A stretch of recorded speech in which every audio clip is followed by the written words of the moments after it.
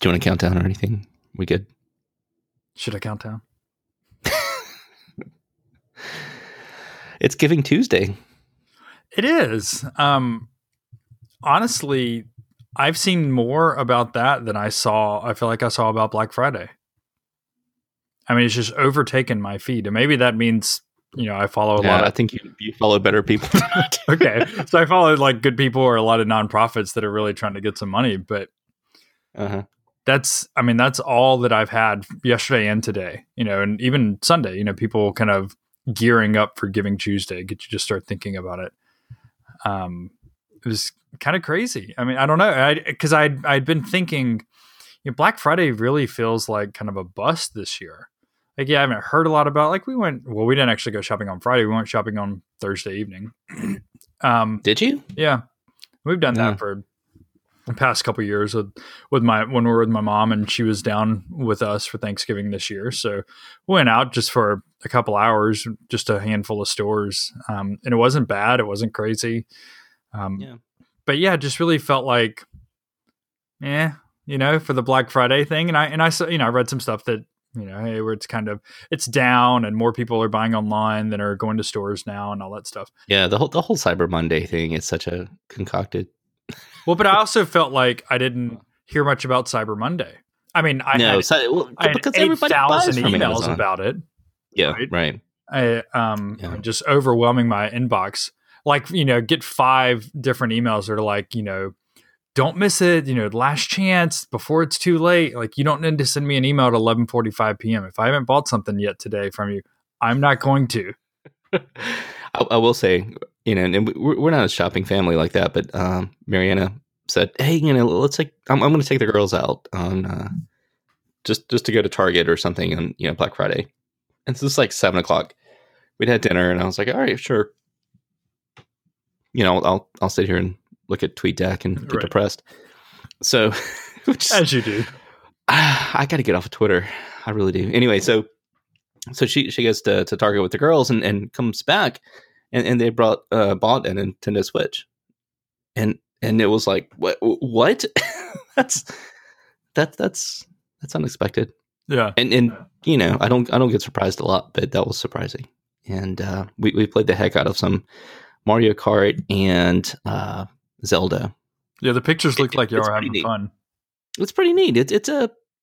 It reminds me of kind of the first Nintendo console, like the NES. Yeah, and I've had all the great Nintendos.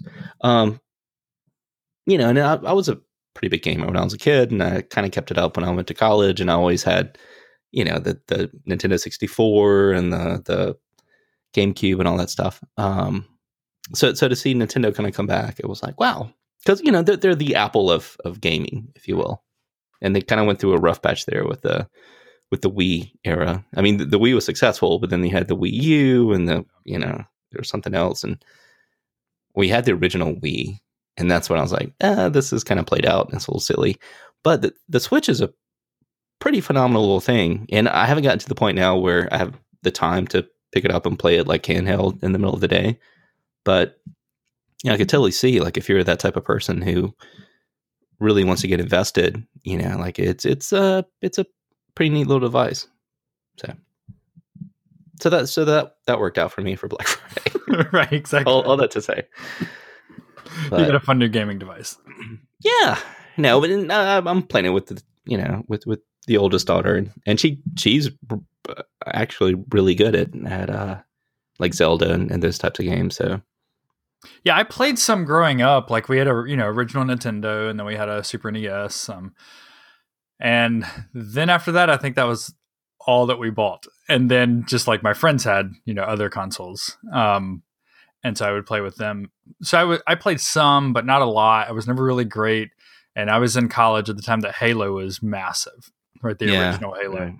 Right. And so, a bunch of my friends played a bunch. So I played with them some, and they would do these huge, I don't know, like what are battles or whatever. And so they were, I don't know what you call it, but like it was a big gaming party, and they, some of them lived in an apartment that had the 4 bedrooms with a living area in the center. And so that's when you could hook up like the different units together, right, to kind of network them. Like a LAN party is what we called That's it. what it was. It was a LAN party. And I used to put my desktop in my backpack on my back and like ride a bicycle to somebody's house. Without the desktop, that's what it was, right? And so like you'd have 4 players on each team, and they would go into each team would go into one of the bedrooms, and you'd play, Halo for hours and hours and hours into the middle of the night. But I can distinctly remember when I was first learning to play Halo, I was that guy that was like, no, I definitely pushed the button. It didn't do it. Right? It's the controller's fault. I was definitely that guy. You were that all the guy. Time. Yeah. You're trying to justify your beliefs based on the authenticity of the button press. Exactly. So, when I was in, I guess, 9th grade, that game Doom. Did you ever play Doom? I played Doom growing up. Yeah, when I was younger, I was in late elementary, early middle school. Yeah, I played Doom. I mean, when I was in elementary school, we played. Yeah, it was 9th grade, and because I had to take a keyboarding class, and it was one of the first years that our high school had done. Like, we switched from typewriters over to computers, but they had all of the computers kind of lined up in these rows, like you would, like, in a traditional class with your desks, and they were all connected by LAN, which we promptly figured out pretty quick. Well, we meaning like the 4 of us who were computer nerds. Right. So we figured out, hey, you can go into the file system of any computer connected on this little network and copy and paste the previous person's like keyboarding file, because I forget the details, but you had to like type all this stuff and then save it into a text file into your folder. And that was how you got graded. Right. So we figured out, we could just go to like this person's folder, grab their file from earlier today, copy and paste it. And then we figured out, like, while the uninterested, gym coach is at the front of the classroom, we can just, pop in the Doom floppy drives and create a LAN game. So all of my freshman year, we played Doom on the very back row on a LAN game during every keyboarding class, and it was fantastic. And it taught me how to use file systems and stuff. That was a fun game. That was Well, I mean, you look back now and it's like, oh geez, like you're killing. Right, pretty brutal. Yeah, it was very bloody. But it was like the first like real game I ever played that I thought like, okay, this is kind of fun. I mean, and I guess in kind of a precursor to something like Halo, right? Yeah, totally. It was definitely kind of the proto Halo, and then what was the other, Wolfenstein? I never played that one. You never played Wolfenstein? No, for me it was kind of like NES, Nintendo, Super NES. All right, did you play GoldenEye? Yes, but I played that like with a friend in high school on his 64. Yeah, right, 64. Yeah, that was college for me. That was all of college. Yeah, but so I kind of had a big break there, and so I only played like after the Super NES and like Mario's and stuff. I only played with friends, and so it was like GoldenEye and a couple other things, and then it was Doom. I mean, not Doom. Then it was Halo. Yeah.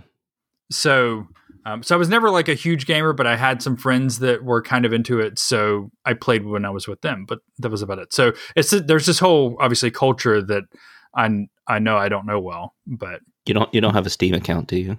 No. Ugh, how do you not have a Steam account? But I at least know what it is. So you've never played Portal? Nope. Wow. I thought I knew you, Thomas. All these years. Don't you think we would have been like doing that together? Oh, I know. We definitely would have not gotten anything done in seminary. Would have been worse than it already is. Already was, yeah. And that was around the height of Portal. Yeah, wow, it's a great game. So anyway, it's weird now to be almost 40 and playing with my 10-year-old daughter and kind of seeing how she reacts. And I'm thinking back to when I was 10, because we got our first NES when I was I don't know, like 6 or something, 7, like 1985, whenever it came out. We had this stupid little robot that you could play with, for us Gen X people, and then obviously Duck Hunt, right? Yeah, but I'm thinking back, like by the time I was 10, like I've been playing video games for a couple of years, and she's got a handheld device. I mean, she's got an iPhone, and she plays some games on there. But she's not a huge gamer. But she likes the mythology and stuff of games. So Right. anyway, hopefully this will be a gateway drug for her, and she'll fall into the rabbit hole of gaming. So how many games do you have on your phone? I actually don't play any games at all on my phone, really, which is, I always feel bad about it. Let's see. I've got, nope. I've got the Stranger Things game that I haven't played yet. And I believe that's the only game I haven't. I do want to get the, I've got Clash Royale. So another podcast I listen to called Do by Friday. They have to do a challenge every week. And their challenge a couple of weeks ago was to play Clash Royale, which is like, it's like Dungeons and Dragons, but boiled down. And I was a huge Dungeons and Dragons kid, which my Southern Baptist parents hated. So I've got that on there. And I think those are the two games. I've got lots of Bibles. Yeah, I have 3 games on my phone, and Yeah, literally, okay. I only I'm play so them. interested. This is going to be fascinating to hear what game. I only play them like on an airplane. It's the only time I play them. Are they like And that's like if word games or math games, right? If I'm not reading or something. So no, so I did used to play Words with Friends, but I don't play that anymore. So I have a Tetris. Honestly, the Tetris I have is not very good, so I don't really play that one. I have another one that's kind of new called Laps. It's interesting. Like basically, there are numbers that go around a circle, and you get X number of laps, and then you have to kind of put them together, and then you have to get the numbers together, and then when you get X number of the same number together, they kind of collide and become a bigger number. That thing. So it's interesting. And then I have another one that's essentially like a puzzle game called Quetzalcoatl.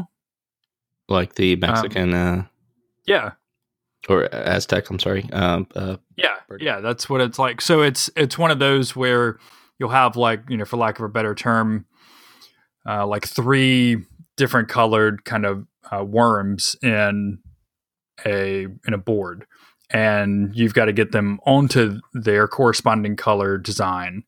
But you obviously have very limited space to do that and everything. So you like the puzzle games. Yeah, so it's like puzzle games. Have you ever played Monument Valley?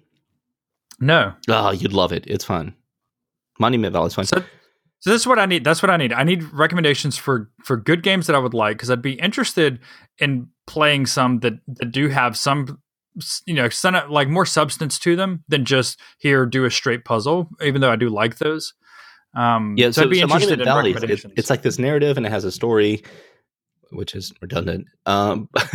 But there are 2 now, and I'm going to install the second one eventually. I'm just offshored everything to the Switch, and it's a really fantastic game. There's also one that was put out by the museum in Naples. I forgot the official name of that museum, the Art Museum of Naples, called Father and Son, and it's a puzzle game based on the stuff that's at the Naples Museum. Okay.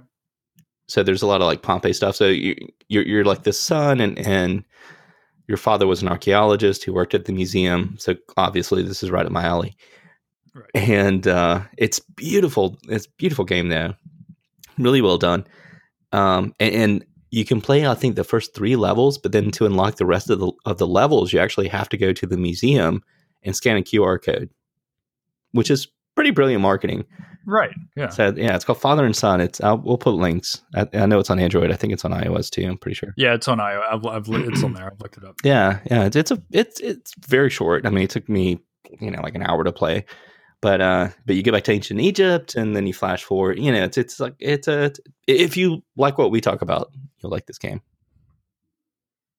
So, but I'm not a big like sports ball person. I mean, I like motorsports because of the engineering and the science, right? And I grew up around that.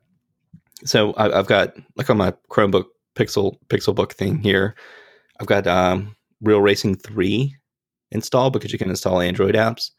Mm-hmm. So I flip the screen around, and all of a sudden it's a 12-inch tablet, and I play Real Racing 3 like once a week for 10 minutes, and that's my racing thing.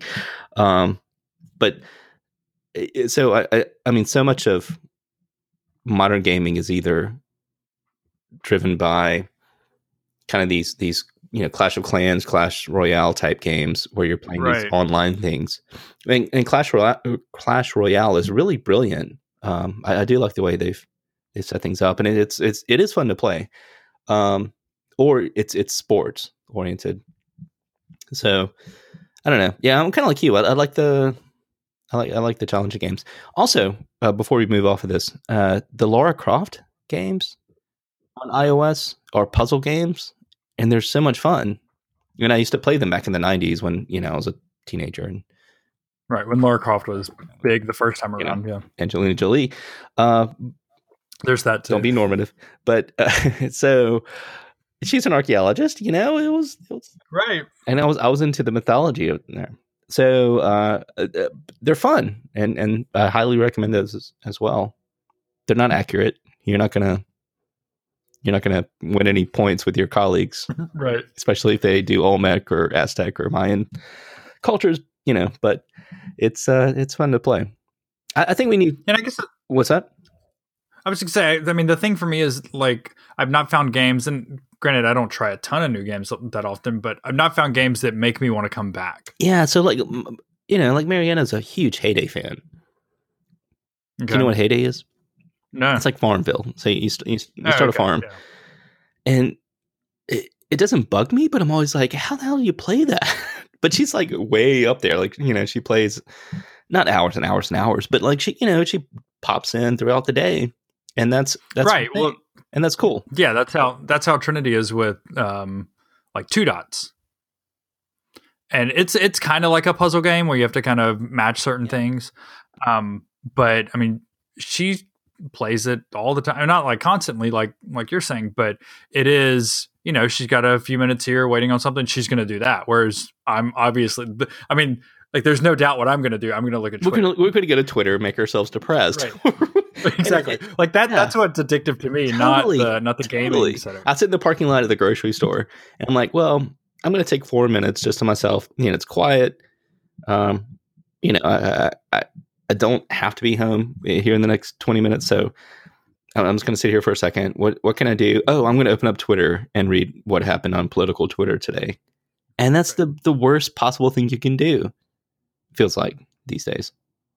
Used to be fun. Yeah. Used to be really fun. Yeah. I mean, so yeah. And we can get into that maybe a little bit later.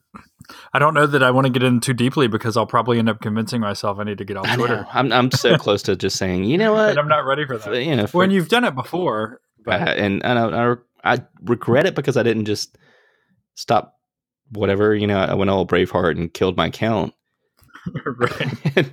and also my thing says like joined in 2010. And I'm like, no, I joined in 2006. And now I was there early. And then I had to fight to get my handle back. And yeah, it's a drug. It really is.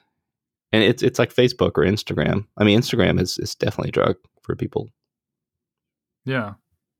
But I could totally quit and walk away, I think. Are you talking to me? Who are you? You think you're better than me? I can quit anytime I want to. Right, exactly. I don't have to send gifts to all my friends all day and read Farhad Manjoo's tweets. Yeah. I mean, where else are we going to talk about the just horrid crap that we read, right? Like these justifications that are coming out now of Roy Moore. Thomas, it's morally justifiable to vote for a questionable politician. God uses all kinds of immoral men and women to bring about his purposes. I like the way, so this author, DC McAllister, who lives in Charlotte. I know, I saw that. I honestly, I'm thinking about emailing her and saying, like, can I interview you? Like, can I, I'll drive up for the day. Hell, that'd be a great. Or the next time you're going to be up, like, let's take this person out to interview. Buy him a coffee. I'm not a fan of the Pence rule. We can buy her coffee. It's terrible. God uses all kinds of, speaking of immoral, men and women to bring about his purposes, but his is not capitalized. Do you see that? Right. He is actually rather pragmatic regarding the secular world. And when I read that little subtitle, I really wanted to throw my laptop across the room. I mean, that's, there's so much to unpack in those two sentences. Yeah, I mean, I don't know. I mean, right, where do we begin here? This is, all right, so... This is an article in the Federalist.com, which we don't read, but it came across the Twitter again. Exactly. Right. Exactly. Came across Twitter. But a lot of people are talking about it now. It's obviously hit a nerve, and I think rightfully so. So this lady, Denise McAllister, a journalist based in Charlotte, is a senior contributor to the Federalist. She writes this article titled "Why It's Justified to Vote for a Morally Questionable Politician." Now, it's interesting that 3 weeks ago, she wrote a piece that was even Roy Moore is innocent until proven guilty. And now she writes a piece that is saying, okay, yes, Roy Moore may have actually sexually molested some minors, but we should still vote for him because God is pragmatic and there are more important things like getting a tax bill passed. And so we're going to vote for the alleged sexual assaulter. Character is important, but it's not the only consideration. And so I get it, but if she had stopped there, that would have been one thing. But then to make this leap, political leaders, not religious leaders. And then her next sentence after that subtitle: most, if not all, of the commentary in the Old and New Testaments on purity and leadership refers to Israel and the church, i.e. the city of God. Thank you, Augustine. Right. Christians are God's covenant people. Oh, okay. Thanks, Paul. And as covenant holders, and I love that she brings the covenant language into this. Right. Like it's just really just kind of subtle supersessionism. Well, it's like, let's take Sam's fingernails and very tiny needles and put them under Sam's fingernails, like one sentence at a time, and just see when Sam breaks. Christians are God's covenant people, not Jews. And as covenant holders, they are obligated not to be covenant breakers. What the heck? Covenantal leaders are obligated to be righteous. And she comes back to righteous at the end of this article, which kills me. So they don't lead God's flock astray. Okay, that's going back to the Romans 8 thing. I get it, but no. The morality is of primary significance, and the lack of it will bring devastation to the entire community. So let's support Roy Moore. Right. But political leaders, however, are not spiritual leaders.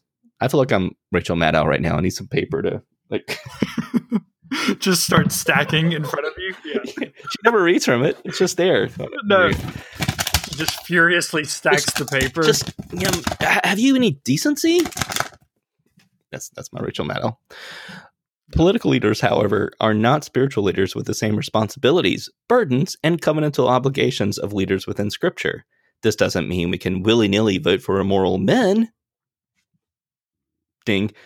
Only when there's a tax bill to pass. Because there are consequences to these kinds of choices in everyday secular life. But the prophetic gloom and doom that often comes from Christians, not Jews, who treat politicians as if they're God's covenantal leaders is completely inappropriate. I mean, they're just men. I threw in the last part. Right. So anyway. So in that paragraph, she says, I mean, I know we shouldn't be trying to find logic in this, but she says Christians are covenant people, and so they should not be covenant breakers. Roy Moore is a Christian, and so, but it's okay if he's a covenant breaker because now he's a political leader, even though his whole career has been staked on his Christian identity, right? On the bench. So I mean that's obviously problematic. I mean it's just she's just going to these absurd lengths to try to justify voting for a morally repugnant person. God uses evil men to carry out his purposes. Right. So there's this idea, like, kind of threw in the, oh, yeah, remember Cyrus? Right. Which was a lot of what we got for justifications that people were making about voting for Donald Trump. Is, well, he's kind of like Cyrus, right? He's like not a great person, but he's going to deliver God's Well, that's people. always been the justification for Trump as well from many evangelical leaders. Right. Well, you, sir, are no Cyrus. Yeah. But then she goes on later and, has a lot later. It's a long piece. Says that doesn't mean morality doesn't matter. Okay. That's one of her sections. And she says, these immoralities don't go without consequence, of course. They will degrade the man as an individual. This can affect him personally over the long run. It could, through consequences, impact his public decision-making or influence, ripping from him his moral authority. So yes, there are effects, right, is what she says, of our personal moral choices in our public lives, but these are long and winding paths and more nuanced than we often make them out to be. Like, nowhere in here does she talk about the people that he allegedly molested. Right? So his immoralities don't just have consequences for degrading him as an individual, they have consequences for the people that he sexually assaulted. Thomas, King David was an adulterer. Samson was a womanizer. Jonah was a coward. Peter denied Christ. All served God well. And that's the frustrating part to me. So I posted this on Facebook today, of course, because, it's what I do, righteous indignation. And I got into a thread with a really good, very intelligent friend who was like, well, it's this false outrage and be outraged, but there's stuff to be outraged. Hashtag both sides. Yeah. What about the other side? You see, well, all the stuff that the liberals are doing. And, Al Franken, Harvey Weinstein, John Conyers, like, yes, sure, that be outraged. But that doesn't mean that we should not be outraged about a pedophile running for the Senate who's going to win and go to the Senate in the name of politics. Like, that's outrageous. And we had Republican leaders who, I know you're trying to get me riled up. We had Republican leaders who came out against him, and now they're kind of being milk toast and saying, well, it would be nice to have that Senate seat, Supreme Court. And it doesn't really matter about the content of the character of the person. And it's just to achieve a political goal, which in this case is to get that seat into the R column so that we can make sure that we get this tax bill through to make sure that, bajillionaires get their huge tax break. And that's the most frustrating part for me is the whataboutism that I see on the other side from evangelicals, look, and I'm an evangelical, so please, at me, because I would definitely love to take you. Please at me. That I see from fellow evangelicals. How about I say it that way? This whataboutism, this, well, Bill Clinton, Monica Lewinsky was only 21, 22, 27, whatever, who knows? It's such a terrible state that we're in. So here's the thing, and this was a piece that I tweeted a few weeks ago, and that somebody shared part of it with me again after I was talking about this on Twitter today from NPR, and this poll that they did, and it's just this kind of, it's staggering when you look at it. When you look at how white evangelicals' views on politicians and morality have shifted. So in 2011. 30% of white evangelicals said that an elected official who commits an immoral act in their personal life can still behave unethically and fulfill their duties. So only 30% of white evangelicals thought that an elected official did something immoral could still be a generally ethical person. In 2016, that number was 72%. It is just staggering. Now, everybody's number has gone up. All Americans overall has gone up. Well, everybody except the unaffiliated, which is interesting that the unaffiliated potentially have stronger morals than all the religious people. But Americans as a whole have gone up slightly. White mainline Protestants have gone up slightly, and Catholics have gone up slightly. But when you look at this chart, it is just amazing and staggering the difference, the rate at which white evangelicals have shifted their view on this, right? And so, yes, it's a lot faster, a lot steeper change than other groups. But I also, the other thing, and I I just don't think that we can just let this go by the wayside. Is for years and years and years, right? What I grew up hearing, what we heard throughout the Bill Clinton, Monica Lewinsky scandal was that a leader's character is important. Right. Right. I remember having arguments with people about Barack Obama, and they thought he was a Muslim, and me saying, well, first, he's not a Muslim, but if he were, that wouldn't matter. Well, I don't know. It might matter. So these kind of crazy things that, because apparently if he was a Muslim, that'd be like bad and he'd be an immoral person or whatever. Right. And so we have this, it's just hard. I guess what I want to know is there any way to look at this and not see just rank hypocrisy? So, Denise McAllister actually responded. So Ben Shapiro evidently wrote an article in the Daily Wire, and he invited her to write a response to that. And this is just within the last few minutes. She's posted this piece, or the Daily Wire has posted this piece, where she's responding to his charges. And it's a very long piece, but I was just trying to skim through it here. After responding to an article that I read at The Federalist explaining why Christians are justified in voting for Rory Moore or any other morally questionable candidate, Ben Shapiro graciously invited me to publish a counter to his response. I indeed, because I believe the premise against which Ben argued is not completely true to my post. If the fault was my failure to communicate clearly and not a misunderstanding on the reader's part, sorry, reader. I'm thankful for the opportunity to clarify. I hope you are. I'm not going to read the whole thing, but she talks about how it's important to establish terminology. I'm also not talking about a pedophile that has molested children. A pedophile being someone sexually interested in children under the age of 13, and not applicable in the Moore case.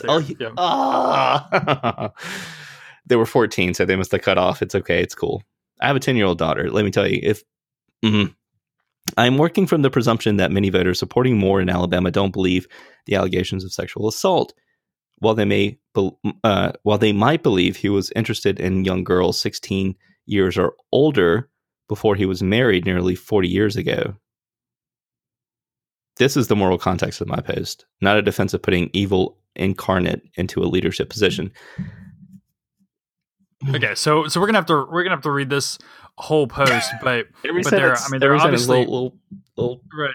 There are obviously problems with this, right? The fact that she says that pedophilia does not, and I've seen a number of people make this argument that pedophilia isn't applicable in the Roy Moore case because oftentimes the kind of cutoff age for pedophilia is age 13, so that conveniently cuts out the 14-year-old that Roy Moore allegedly sexually assaulted. So does her saying that, well, he might have been interested in young girls 16 years and older because that was the, at the time, the legal age, right, of consent in Alabama. And there were some girls between 16 and 18 that said that Roy Moore had, made advances on them and sometimes physically and sometimes otherwise. But that, right, she leaves this wonderful gap in here, this very convenient gap of the 14-year-old who, the person who was 14 at the time that they alleged that Roy Moore sexually assaulted them. Right. So it's just kind of amazing. And she's saying she's working with the presumption that many voters in Alabama don't believe that Moore is guilty of sexual assault. Okay, but do you? Right? That'd be my question to Denise is, do you believe that Roy Moore is guilty of sexual assault? Right. So she goes on to say that the premise, the point she was trying to make is it might be morally justified to vote for an immoral and imperfect man to achieve a good thing. Okay. So that's what she says her premise is. But she says that she's not talking about, putting evil in there, but she says, I'm talking about personal sins and past immoral actions that taint one's character. And she specifically says she's not talking about established criminality, abuses, or moral failings that would outright disqualify a candidate from office. It seems to me that sexually assaulting a 14-year-old is a moral failing that would outright disqualify a candidate from public office. The other convenient thing here that she seems to be playing into, and I've seen a lot of defenders of Moore play into, is, well, he's innocent until proven guilty. Well, and that would mean in a criminal case. Well, it's past the statute of limitations, so there is no chance that there would be a criminal case brought against Roy Moore. So he can't be proven guilty in the way that they like to. So they're kind of painting this wonderful gray area that they can stay in. Well, he's innocent until proven guilty, and so if he's proven guilty, then absolutely he should withdraw from the race. Well, there's absolutely no way he can be proven guilty at this point. I don't know. So I got to read the rest of the piece and see what she says. But yeah, it's just kind of amazing. She definitely goes into some Augustine. She really plays into the Augustine thing, and long exposition on the city of God. The only damage might be political, but Christians aren't called by God to worry about political damage, only spiritual damage. When it comes to governing decisions, laws, and rules, which choice will cause the greater spiritual damage and threaten God's people and their worship of God in the long run?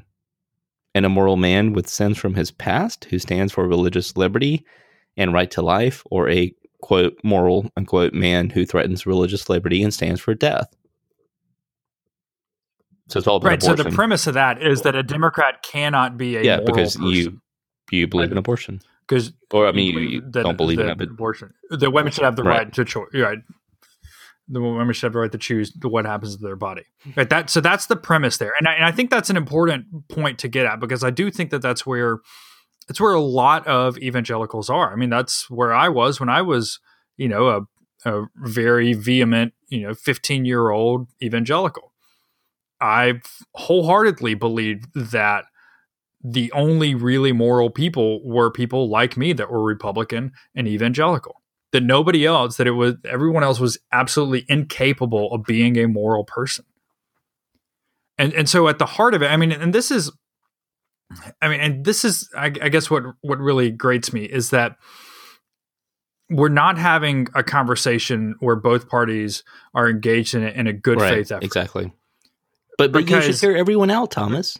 You should hear everyone out. Right, and that's why we're reading her pieces, right? That's what we're trying to do.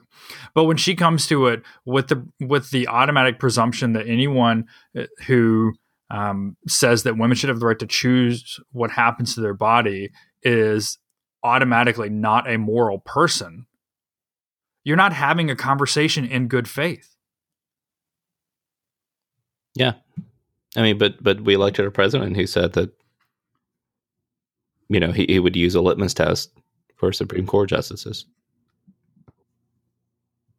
And that's, it's not just about choice. It's also about, all sorts of variables there. And when you say abortion, it's such a hot, blooded issue, but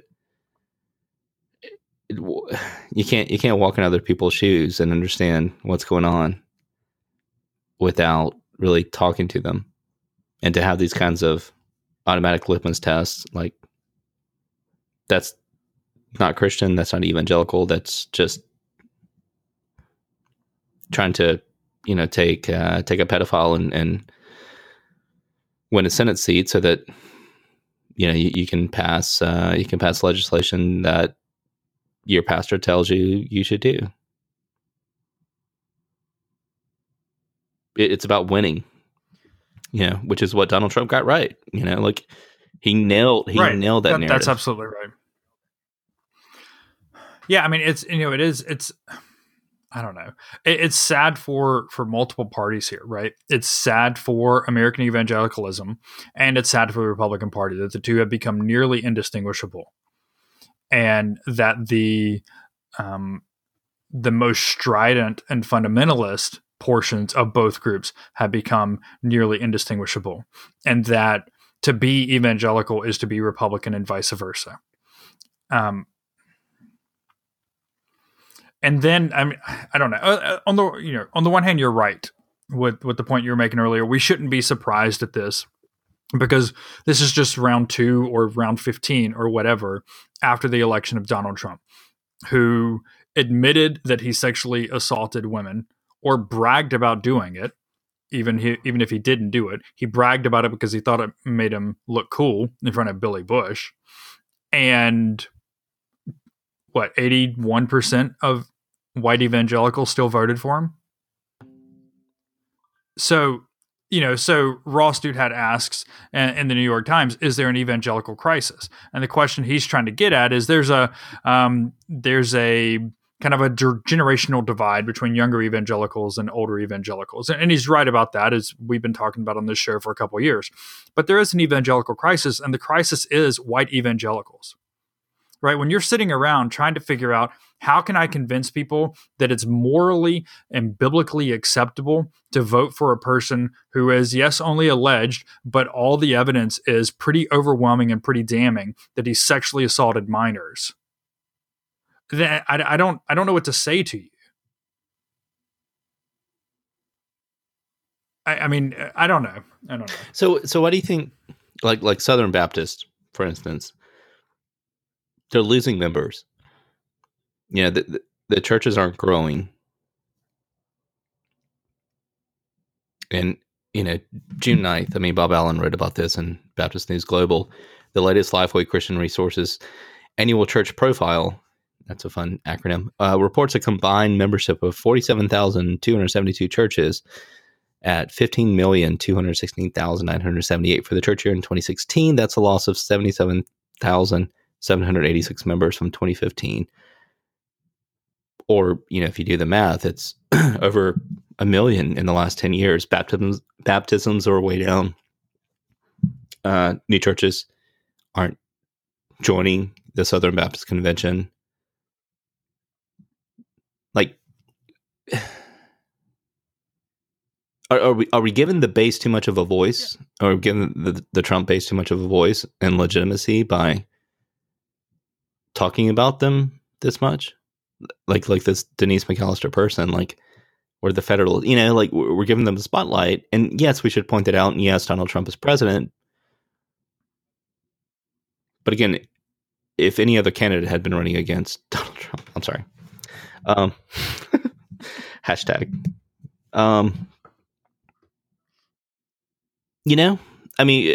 President Sanders here would not have, we would not be given the spotlight to these assholes.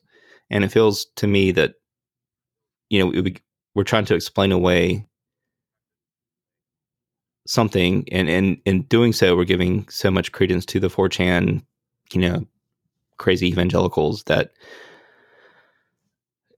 I don't know. Does that make sense? Yeah, no, I think it makes sense, but I think the problem with that perspective is that these are the people who voted for him and ended up somehow winning the electoral college. The new reports are coming out that he was surprised speechless, like he could not talk after the election, right. And they had planned like a pulling out ceremony, as it were. Practice. Don't do that. It doesn't work. To in case his numbers dipped during the fall, and evidently he was shocked that he won, and it still feels that way. He's still legislating the election, right? And he's still trying to. He's definitely sensitive about his electoral win. He knows that he lost the popular vote, and all he can do is still talk about Hillary Clinton and talk about his election, right? And so yeah, right. He's the guy that won the state championship in high school, and he's still talking about it 40 years later. The only difference is now he's the president of the United States. So you're saying he peaked too early? Yeah. Yeah, maybe. I don't know. He has nothing else to give, right? He won this election, and now he's like, "Oh shit, what do I do?" Right? He's in way over his head. I think that's obvious. But back to your question, I think, yeah. So in that Times piece about the evangelical crisis, dude says he repeats this prominent conservative myth that mainline Protestant denominations are losing members, but conservative evangelical denominations continue to grow.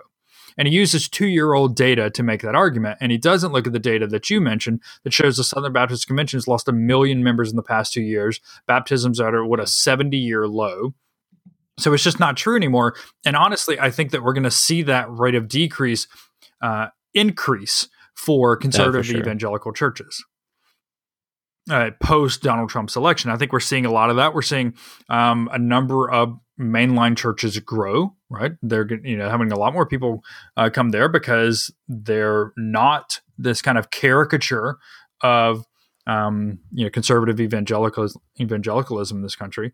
And I think that's what's so frustrating about it is that's what it has become. It has become the caricature that people claimed that it was for so long that it resisted, right? Because it said, no, we are not that way. We really do. We care about family values. We think the character is important. We have our principles and our morals, and nothing will cause us to waver from those. Until we get Donald Trump, who would be the last person you would ever imagine that somebody that has taken those stands would vote for. And not only did they vote for him, yes, some people closed their eyes and held their nose and pushed the button. But when 81% of white evangelicals voted for him, they didn't all do that. And when you have things like this coming out in support of Roy Moore, and the same types of things that were coming out in support of Donald Trump by Jerry Falwell Jr. and by a number of people like that, Franklin Graham, right? These massive figures in white conservative evangelicalism. I mean, what do they? They see a chance to be a court pastor, basically, and they're attracted to the power of it, and they don't care how horrible of a person he is. And now they're sitting around trying to justify why he's actually not that bad of a person. I don't know. It's just I've tried for so long to not give in to this is just who white evangelicals are now. But I mean, it's just about becoming impossible. And yes, I know plenty of personally white evangelicals that aren't like this, but what becomes more and more evident every day is that they're the exception that proves the rule. Yeah. I mean,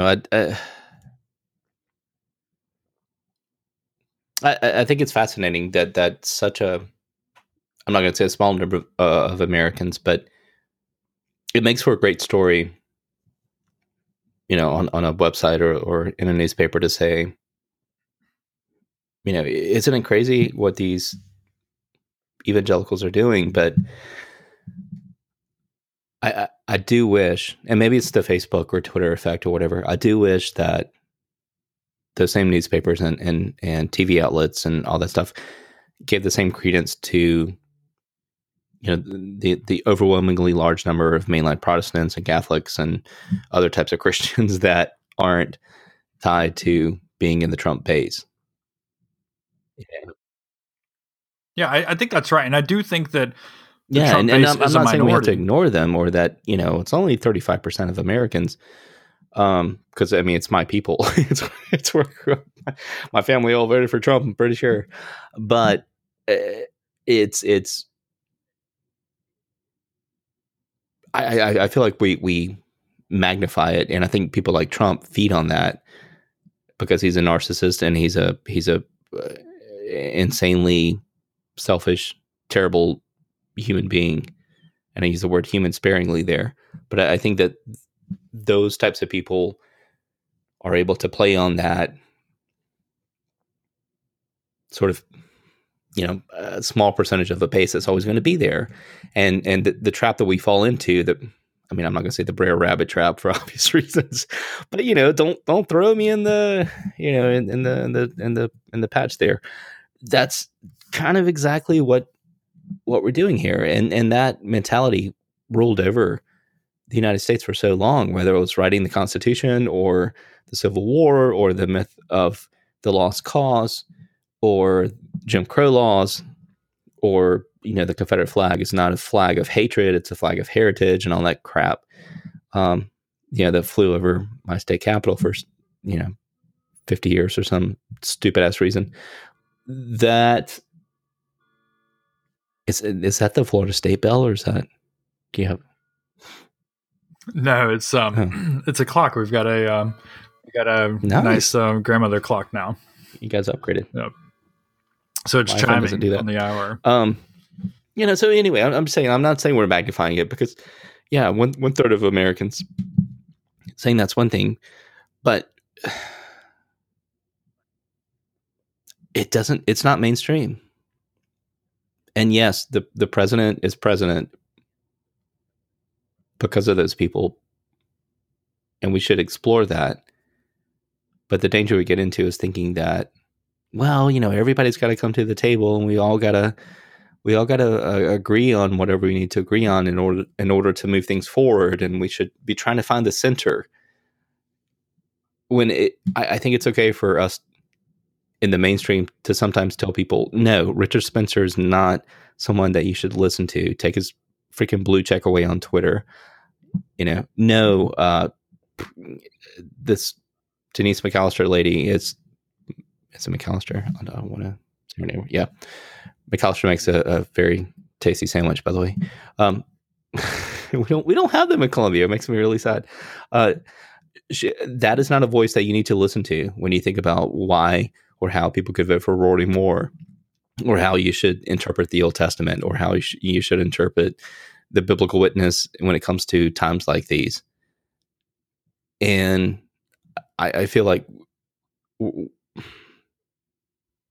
need to be able to say no in a more and in a better way, because I don't think we do that, and I don't think we know how to do that.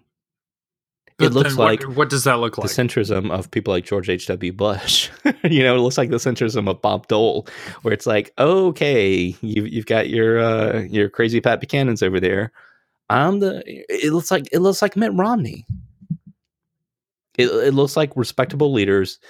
Even though I know the 47% thing, and I did not vote for Mitt Romney, but I didn't vote for Obama either. But the idea that. But we are all dreaming longingly of Mitt Romney these days. Go watch the Netflix documentary, Mitt. It's a hell of a documentary. It's good. He irons his cuffs on his shirt. Have you seen this documentary? Well, no, I have not seen it. But why would you not iron while he's wearing the shirt? Oh yeah, okay, that's right. I've seen that. Like, I've what seen are you those doing? Pictures. Okay, I don't. Somebody do that. asked him, That's he's like, "Well, stupid. you got to have these. These got to look good." It's like, wait, what? And yes, he's from a privileged class, and he's a Mormon, whatever you want to say, but there's a mainstream that we're leaving behind in all of our Facebook and Twitter stuff, and our yes, as my friend was saying on Facebook today, our need to be outraged. Like we look to the Denise McAllisters, and we get outraged, and we write these medium pieces against them. These thought pieces saying, here's why you're a terrible human being and you read the Bible wrong. When in fact, we should be saying, you're just wrong. This is not mainstream. Like, this is not American. And I'm not going to be afraid of you because your voice is minimal, and you need to change your ways and come on board here. I don't know. I don't know how to square that circle. But it feels like the way we're going is not going to do it, where we legitimize the Donald Trumps of the world, not just by electing them president, but by saying, well, we got to listen to that voice, and we got to bring him into the circle, and we need to compromise and figure it out. I mean, no. We need to be able to say, that's not right. That's not what we stand for. That's not what our country was founded on. Whatever your, sort of argument there is. But. Which is why we spent the last half hour lambasting. Totally. Denise McAllister piece. Because it is completely not exactly worthy of anyone's want. Acceptance. It's morally bankrupt, and we're playing into it with the retweets and with the Facebook post. Like, we're playing directly into this, whether you're on the right side or the wrong side. And that's why I love Star Wars, because you know who the bad guys are, and you can say, "Oh, I like Kylo Ren because he's whatever." But go like Kylo Ren. But what's going to happen to Kylo Ren eventually? Either he's going to turn good or he's going to die. And we as humans are reasoning machines. We want to have a reason for something. We want to try to explain away these evangelicals, these crazy evangelicals. Why do they believe this? Like, clearly this isn't the right way. Let's have a whole documentary on it. I'm going to walk around Alabama and talk to all these, people and get them on the show. And, ooh, they said the N word. Oh my gosh, I'm going to get great clicks now. No, we should be able to say, You're wrong. Like, you're wrong. You're on the wrong side of history. Here's the biblical witness, if you're of that persuasion. Here's just morality, if you're of that persuasion. And Denise McAllister, you're wrong. End of story. And I'm not going to give you any clicks because that's what you're going for here. I get it. I work in marketing, and this is all marketing.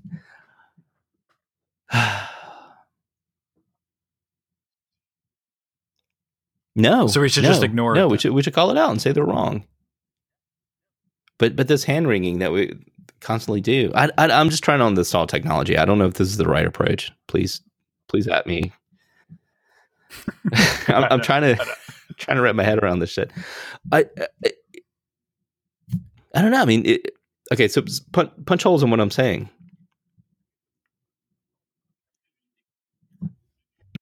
I mean, I think that I think on the one hand, yes, like, I think that people with a certain platform should not be giving air to things like this, or like obviously the New York Times Nazi fluff piece basically that came out over the weekend that everybody was freaking out about.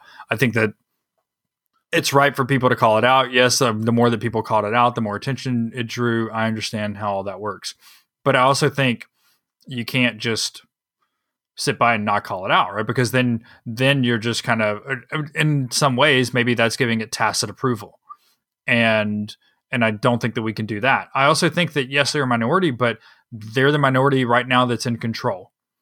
And even if you think, like I do, I think that there are plenty of Republicans who are good and decent people. I think a lot of them are. I think a lot of the ones serving as politicians are, and they really are. They're trying to do what they think is right. I'm not somebody who just thinks that every single politician across the board is corrupt. I know politicians at various levels, and there are plenty that are corrupt, and I think there are plenty that aren't. And I think the vast majority of them got in it because they're really wanting to try to do some good. I believe that. So. But I also think that the Republicans on the national level have allowed their party to be overrun. Right? We saw this with the Tea Party. We thought they were drawing it back, but they didn't. And they've given their party over to a group that is, Tea Party 2.0, but now even more infused with Jesus. And so this is the group that has power right now. All right. And so it's, kind of like this is our I don't want to say act of resistance because that seems kind of cliche now, but I'm thinking about it in the James Scott way, right? That we are kind of pushing against the public transcript, and more this type of stuff is coming into the public transcript, so that that's why you and I think it's so important to keep saying this is not normal, because it gets really easy to forget what normal used to look like, and to begin to accept that, okay, yeah, maybe a guy who has been accused by multiple people of sexually molesting them when they were minors, yeah, maybe it's not so bad of a guy to have in the Senate, right? We need our vote, right? I mean, after you've elected somebody like Donald Trump, that's not a far leap to make. So I guess part of me feels like we need to continue to call this out. Yes, call it out on both sides. Yes, John Conyers needs to resign. Yes, Al Franken probably also needs to resign. The Democrats have no moral authority on this in the way that they're dancing around this, right? But also, there may be, and if there are, send them to me. I've not seen Democrats trying to use their religion to justify why one of their own who has been accused of sexual harassment or sexual assault should be allowed to stay in Congress. I've not seen that. We only see that on one screen side. Darkly.